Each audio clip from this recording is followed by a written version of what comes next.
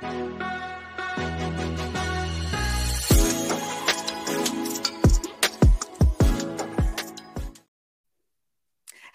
everyone, and welcome back to the Ardent Wife, the Passionate Wife. That's what Ardent means podcast. I am joined here with my sisters in Christ, Dee and Jen, and today we're going to talk to you about Titus. But before I get started, like every time, I forgot to tell you all this, but you know, this is just girls chatting, right?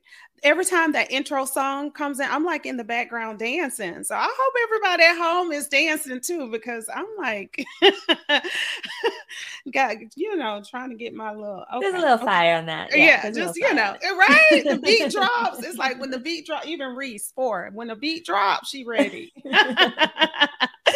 Maybe she get that from her mom. But okay, so today we are talking about Titus. Like, in our introduction episode, we talked a lot about wanting to mentor women and to share our stories. Like the Lord we've been through a lot of things individually as women, and we want to share that. And for the listeners out there, I'm sure you have a BC too, or before Christ, and you've been through some things. And we know that the Lord uses that nothing is wasted. And so we want to share that. And so that's where we come from with Titus 2. In Titus 2, Paul gives instruction to Titus. So before we even get to what the older women, I'm sure you all have heard that scripture before, or if you haven't, it starts in Titus 2, verses 3 through 5. And that's when it starts to talk about older women do this, younger women do this. But before we jump into that and get into the nitty gritty of it, I just wanted to take some time and give some context here to Titus 2, who wrote Titus, why it was written, and how it applies to us today as women in the 21st century over 2,000 years later. Because sometimes we read our Bibles and it can seem like, oh, that was then and that was, it can become like a history book. But we have to read it from a point of applicability, like this wisdom that the Lord has. All of Scripture, right, is God breathed, and it's beneficial to us. So just to give a little context, in Titus, Paul is writing to Titus, and he's left Titus on this island of Crete. And this is in chapter 1, verse 5. And he's told him to appoint elders in every town and to put in order what remains. And essentially what's happening in Crete, and if you jump down to Titus 1, chapter 1, verse 10, it says, "For there are many who are insubordinate," this is the ESV version, "empty talkers and deceivers, especially those of the circumcision party. They must be silenced, since they are upsetting whole families by teaching for shameful gain what they ought not to teach." He's telling Timothy, "Therefore, rebuke them sharply, that they may be sound in faith, not devoting themselves to Jewish myths and the commands of people who turn away from the truth." Let's jump down to verse 16 before I go into that. Verse 16 says, "They profess to know God, but they deny him by their works. They are detestable, disobedient, unfit for any good work." So Paul is essentially saying, these people who say they know God, right? They know him, but they deny him by their works. So even today, a lot of us, and I have been in this place too, my before Christ, I was going to church on Sundays. I was tithing on Sundays. I was going to Bible study, but my works, right? I was denying him by my works. Transitioning into Titus 2, Paul says, "But as for you, teach what accords with sound doctrine." And sound essentially means healthy and whole. Like teach what accords with, that means that is in agreement with, that agrees with. And so basically that comes to, if you say you know God, then your actions should then agree with what you say you know. So there's this, they're not inseparable. They have to go together. Your actions, your deeds, your works have to agree with what you say you know. So then we get into, these are the acts then that don't deny you know God, but they show that you do. So when we get in chapter 2 and we get to the women now, coming to the women, starting in verse 3, older women likewise are to be reverent in behavior, not slanderers or slaves of much wine. They are to teach what is good. And in verse 4, and so train the young women to love their husbands and children, to be self-controlled, pure, working at home, kind, and submissive to their own husbands, that the word of God may not be reviled. So for those of you who are listening out there, the word of God can be reviled by what you say. And here, Paul is laying out what it looks like, the behaviors or acts or actions and deeds of women who say they know God. So if you say you know God, then are you doing these things? I'm not doing them always all the time, Lord, but I'm doing my best. Yeah, exactly. And I feel like I love how, first of all, I love how you shared that you BC, before Christ, she was going to church and tithing. There's a lot of people that wouldn't admit to that because you're going to church and tithing. But Christ wasn't in your heart. You were just going through the motions. And so that right there, heart posture, is absolutely everything. And that changes how you do things. And when you're living instead of for yourself so that you can check off the box that you went to church and you tithe and that somebody else saw it, and you're living so that you can honor the Lord, you love your children, your husband different. You love your children different. You have spiritual disciplines that require self-control, and you strive to be pure so that you can be closer to the Lord. And your home is your first ministry. Like, that's where we're called to. And so you put that as a priority versus your platform or whatever ministry that you're trying to get accolades for. And you're kind because you have the Holy Spirit dwelling in you. You have the fruit of the Spirit. I'd say 85% of the time dwelling within you because you're still trying to walk righteous, right? And because of that, you have no problem submitting or being subject to your husband. And so I feel like it's definitely a heart posture. And for me, when that changed in our marriage, we've been married for 19 years, that's where I feel like fertile soil was placed for more things to grow. And it's not because I love my husband, but because because he's a brother in Christ. So that alone, I love him. And then because he's my eternal partner as a brother in Christ. And so with that, I'm going to show him respect. And I love Ephesians 5:33. I think it's the Amplified version that I kind of gravitate to, because it tells us how to respect our husbands, to revere them, to notice them, to adore them and admire them and love them. Let me pull up the scripture, but that's respect. And when you have a foundation of respect, it becomes mutual because they're going to want to revere you and notice you, love and admire you, and respect you too. And so I feel like it all starts with the foundation of Jesus, abiding in him, right? And not just checking in.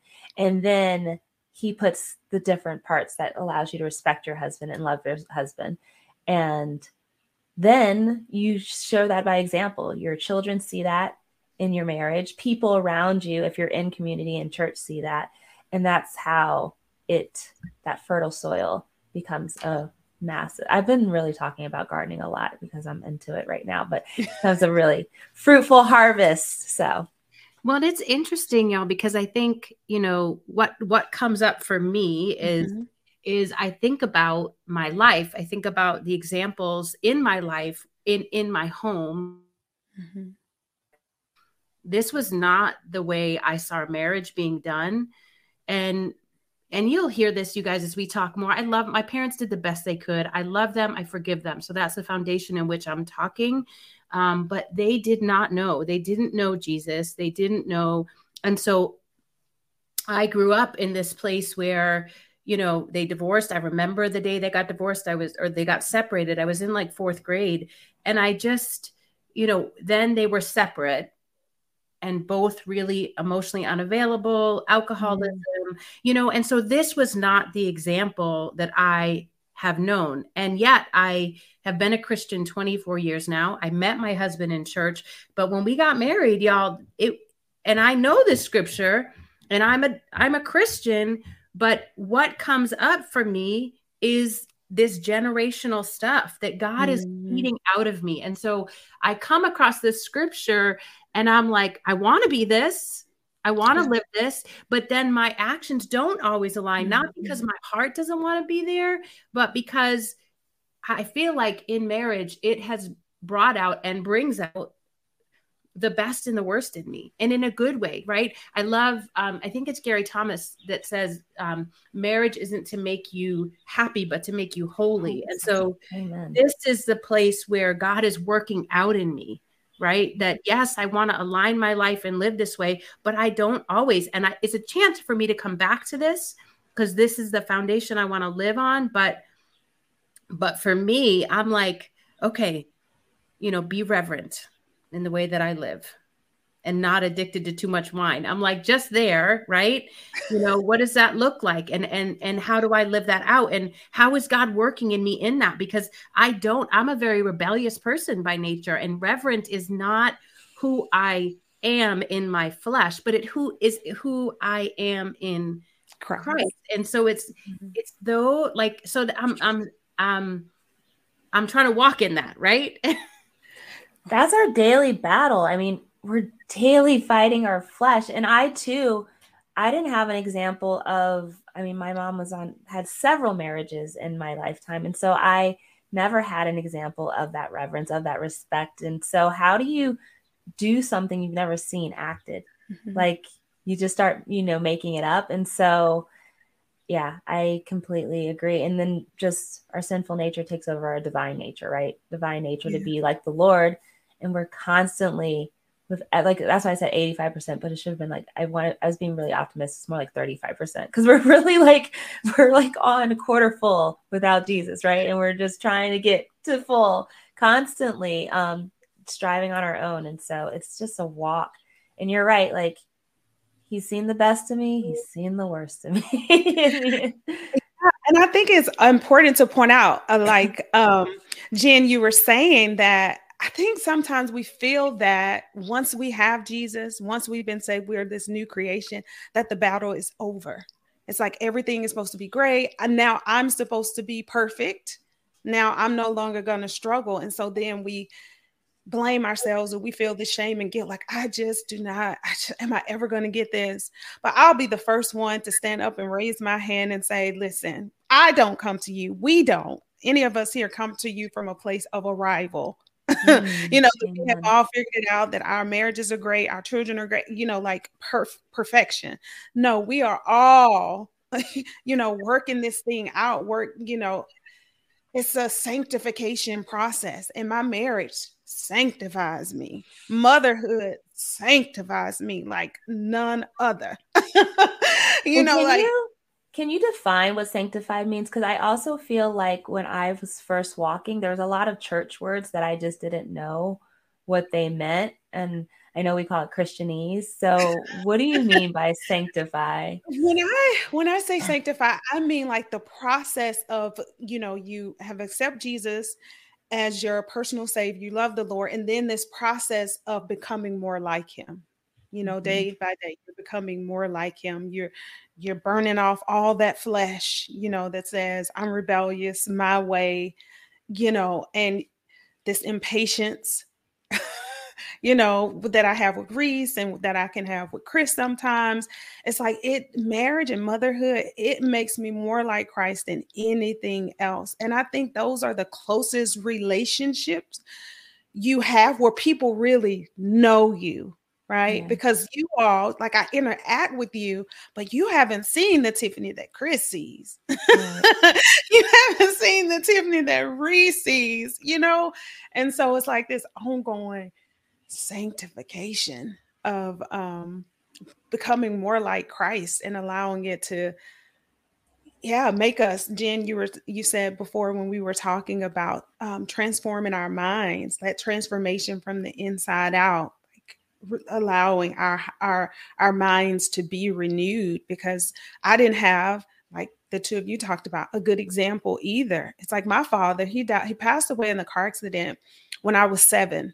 So my sister was 4, my baby sister, I was 7, and my older sister was 9. And so my mom, she did get remarried, but that step parent kind of relationship is kind of like, you're here, but I don't really have a connection with you. And like my grandparents, I love them to death, but they didn't even share the same bedroom. I don't even know if my grandma liked the man, you know. So I'm like, what? So you don't have these good examples, but we have Christ. We have our word that transform us. So although we did not have those examples, we're not lost without a guide or without hope.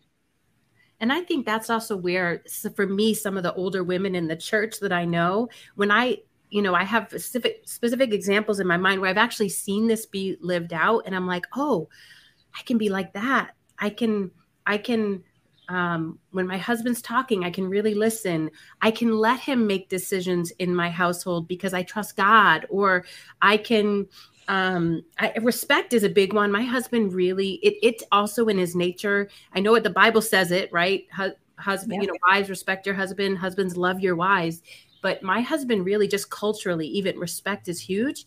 And the way I move my hand, the way I make facial expressions, right? It's from the inside of the heart, the mouth speaks, and it shows up in my face sometimes, and it will trigger. And so just even learning how to pray and trust when we're talking, and for him, encouraging words just is so helpful. But I've seen older women in my life live this way, and I hold them as examples of okay. And now I realize, man, I'm 46.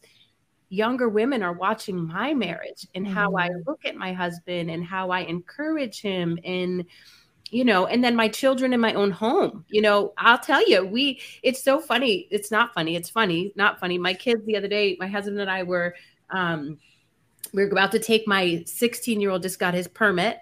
And my husband, I'm like, oh yeah, we can go on the main road. And my husband was like, no, I don't think you should go on the main road. And I'm like, and he was like, so y'all are just listening to this. I moved my hand, right? And so then we get in the car, and we went back and forth for a second, and it wasn't harsh. It was somewhat playful and somewhat not. And he said, y'all were acting like each of you wanted the last word. And I'm like, oh, right. So it's in those moments of oh, why didn't I he was just trying to look out for us. It's not but I'm like, he can do it. He's like, no, you should wait. I mean, it was in the middle of the snowstorm. It was, I think I might be on Rondi's side on this. And then we were texting each other. I texted him somebody listening, because he kept repeating himself. And I'm like, I heard you. You said it 5 times, right? And then so it was just funny, right? I'm like, these are the ways it shows up for me in my home. Yeah. I was just okay, let me just step back. And for him, if I would have just said, you know what, honey, that's really wise. Thank you for caring, and being here. And if that would have been my response, that I can go back and now live that. Right. Right. Yeah.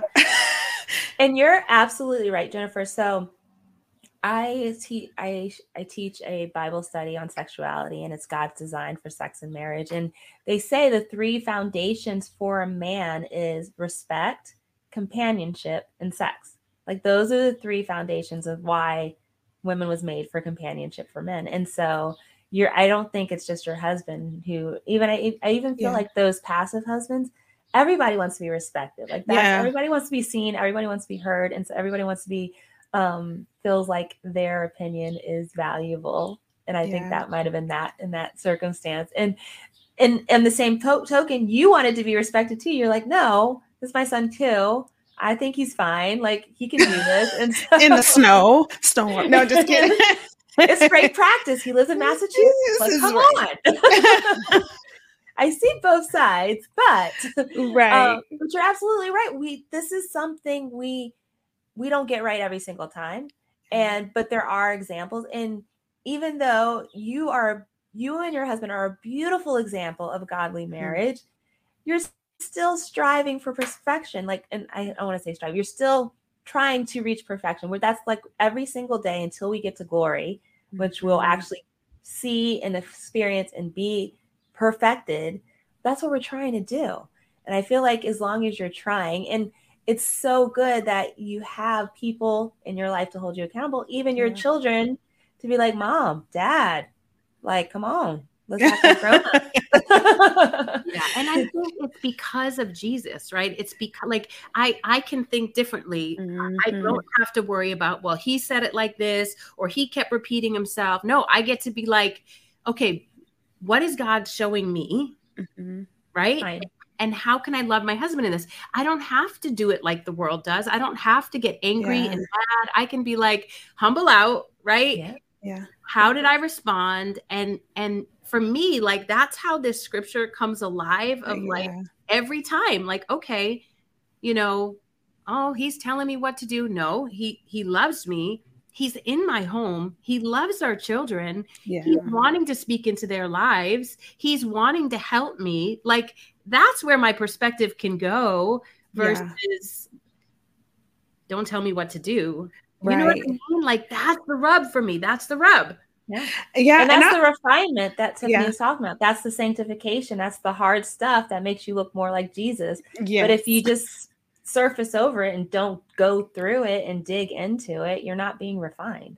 Yeah. And I always like to say, you know, because in our marriages, right, the whole point of it is that we are bringing glory and honor to him, to God, to Jesus, to the Holy Spirit who's in us. You know, we don't want to grieve him either. And so I always say my husband is just a recipient of the love that I give to God, right? Because I'm like, ultimately, I'm honoring him. So it's not about me trying to win this argument or me trying to get the last word. And you know, because I think sometimes we look at that as a sign of weakness. Like, I got to get the last word. Like, he think he gonna tell me what to do, you know, so we have to exert our power. And I'm like, Jesus was humble. It's like, okay, that works. Okay, we're not doing, okay, that's fine. And I'm like, Lord, I'm doing this because of you. I'm honoring you. And he just gets the benefits of my honor to you. I'm like, it has nothing to do with you, sir. Okay. Because, you know, but it has everything to do with God. And I think, you know, in our world today, it's important to have that, you know, that perspective, because so many of us look at the way the world do it instead of how God calls us to do it, to love one another and to submit, because that's one of those words that's always like, oh, I gotta submit. But, you know, it's for, you know, our good and his glory. In Titus, you know, it says, you know, so that we adorn the word of Christ, that we adorn the gospel. You know, when you think about adorn, it's like making something more beautiful. You know, we adorn ourselves with makeup and jewelry and all. Like, think about adorning the word of God. Like, I can do that with the way I act. You know, that's powerful to me. Like, I can adorn God's word with, you know, my actions, and then just having that perspective. You know, I don't know. It blows my mind. And that he will use broken people to do it, right? To adorn his. Yeah. That's beautiful. And I think that, first of all, a lot of our listeners are going to give a very robust vocabulary after this. And it's all really practical tips that I feel like I wish somebody would have told me earlier on in my marriage of. And submission is power, which we're not going to get into all that because we've been here for a while, but we're going to talk about it in the upcoming episodes. We're going to continue to talk about Titus and grow on this one verse. And I love how the word is living like that. You can take one verse and we could probably talk about it for hours. But we're not going to keep you here for that long. I do want each of you, because you guys are so anointed, I want you to share at least one practical tip you would give a woman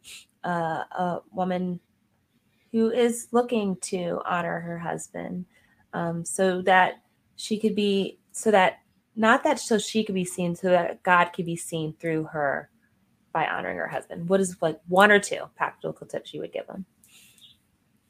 I got one. So this is a practice that I have to do, and it helps me to get to that place.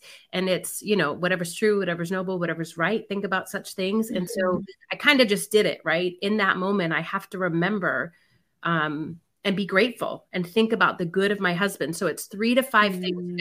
This is actually one of my mentors, one of my lead ministers, Elisa, I love you.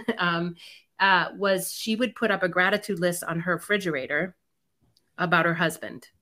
And I think that is the biggest tip. Like for me, is remembering and being grateful for who he is and what he does, because then I can remember he's a man who loves God and that's his heart, instead of a man who's trying to control me or who's trying to hurt me, which he's not. And even in his sinful nature, like he doesn't want, so I think gratitude, if I can remember 5 things that I'm grateful for about who he is, it really then helps to put everything in perspective for me so that I can be in this place. And they also say, like, picturing Jesus on his shoulder, when he's talking, Jesus, like you said, Tiffany, that it's not about him, but I'm accountable for me.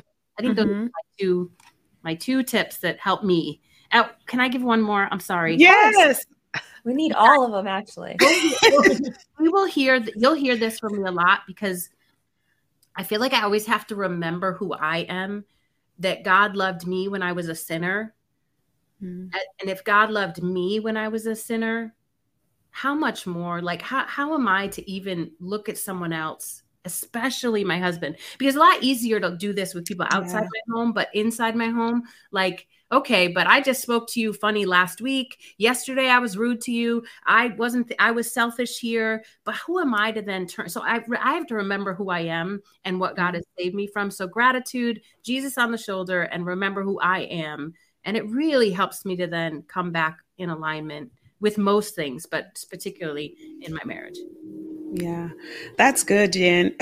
I need a gratitude list, because we do forget. I think, and too, when you look at scripture, all throughout scripture, God constantly tells, remember, remember, remember, remember, over and over and over again. That's just a theme. Like even the festivals that they had, the Sabbath, even now in communion, is to remember, because we forget, so often, we forget. And so it's important for us to have those reminders. And I think for me, I know you're probably going to be like, but for me, what has really, truly transformed me is the word of God. Just reading his word. And I have to say, like, I came to Christ when I was 7. And my premise for coming to Christ was that my father had died in a car accident. And so they taught, right, that if I wanted to see him again, then I had to then become a believer. And so I was like, well, I want to see my dad. So I got to be baptized because I'm going to cry. I want to see my dad. And so, but I did not know that there was so much more to the gospel, to Christ, than just going to heaven, right? Like there's a right here and a right now that we are to live a certain way. But I did not know that. So here I am going through my life going, and I don't know, like I said earlier, it's like I'm going to church, I'm tithing, but then I go home and live with a man I'm not married to, and just like this identity. So it's like, and then I would read the Bible, I would do devotionals, but to be completely honest, my first year that I have ever read the Bible was like 2 years ago at 39. That was my first time ever reading the Bible from cover to cover, from Genesis to Revelation. And since then, I can't get enough of it. Like it's something supernatural about the word of God, where we come to know who we are, why were we created, our purpose. And so when we learn that, I just feel like we know who we are, we know who he is and what he's done for us, if we can keep that perspective. Like I am living for Christ. Christ gave up everything for me. He died for my sins. Like I owe him my life. And that looks like surrendering to my husband, if that looks like submissive, if that looks like me being a stay-at-home mom and homeschool and not having this six-figure career, that it's hard, right? It's hard. but God, if that's what you want, here it is. Like, I owe that to you. I owe that to you. So it's just something. Just something about the word of God. It's transformative. It transforms you. It does something, like it's sharper than any two-edged sword. And yeah. Now, I would say read your word. And maybe it's not reading the Bible from cover to cover. Maybe it's a scripture a day, or just read it and trust that he is supernaturally working in you. Amen. So Jen took a few of mine. No, she only took one of mine. But I'd have to wrap this up with prayer. I can't change my heart posture without Jesus. Yeah. I have to continually come to him in prayer to change my thoughts, to change my tongue, to change my heart, to change my mind. And so I'm like one of those people who look like they're talking to themselves all the time, but I'm usually praying to Jesus. And he listens. Not only does he hears, first of all, which is a difference from listening, and he listens to even the things that you didn't think he heard you say. And he holds his word. He keeps his promises. And I was just sharing with a sister, like, my husband is just growing so deep with the Lord. And these are prayers that I prayed probably like 7 or 8 years ago. And it's just now I'm seeing it. And he's also reminding me that I prayed those prayers. And so I feel like in order to let God be seen through my relationship with my husband, I have to come to him and fix my eyes on him and not the things of this world. And I started with prayer. I solidify it with learning from him and learning who God is through his word. And then I act it out, like Jennifer says, and I actually apply it when my flesh rears up. I take a moment, I grab those thoughts captive, and I change. And so I feel like all of these things that we said, people will be like, that's not enough. But it's more than enough. A simple prayer is more than enough. God's word is infinite right there. And then you're changing your heart, and your actions will change the way you love your husband. I can't keep promises because I'm not God, but I will hold true and steadfast to that. If you do these things, you will change the way you and your husband love each other. And just even if he's not there yet, you will lead by example, because that's also hard. Like, some of us women, we have men who we love fiercely, but they're not in the same path with the Lord as we are at this moment. But keep walking in obedience and keep being that example in your home. Your husband will step up and he will lead. The Lord has promised us that. And so, we have more. Yeah. And I want to just say, Dee, I appreciate when you said there are women listening and who don't think it's enough, because I can feel that, because we want to do, right? Give me the 5 steps. How do 5 steps to fix my husband, 5 steps to fix my life, like, what are they? Like, I'm tuning in, like, how I'm going to get him to get on board with my plan. And so it's like, but it is enough. Like, and it might take 7 or 8 years. You have to pray without ceasing. God is listening, and he's also in the silence. He's working on whatever you're praying for. Right. And I feel like we get discouraged because we don't have those fix it genie prayers. Like, we pray, we rub the lamp, and then poof, it's all fixed. And sometimes it just takes time because God is doing work in that time. Everybody, thanks for listening to us. We're so excited to be able to dive deeper with you guys. And we have a deeper study devotional for you to dive into Titus 2. Our heart is to be in community with you, to be able to help disciple your heart so that we can grow closer to Jesus. So go ahead, down in the show notes, click to become part of the Ardent Wives Club exclusive, and you'll get access to a devotional on our study here in the context of Titus. We look forward to diving deeper with you guys. See you soon. I want to encourage women to keep listening to us. This was our first official episode. We're going to continue dissecting this verse in Titus about loving our children and self-control and how to be pure in our home and how to really serve our home and be kind and be submissive. We're ending with submission. Oh, goody. But it's going to be a 7-part series that we're sharing. And we pray that you guys give us any feedback, any questions that you may have, anything you want to add to the conversation, definitely share it here. Until next time, keep crying, keep laughing, and grow closer to Jesus.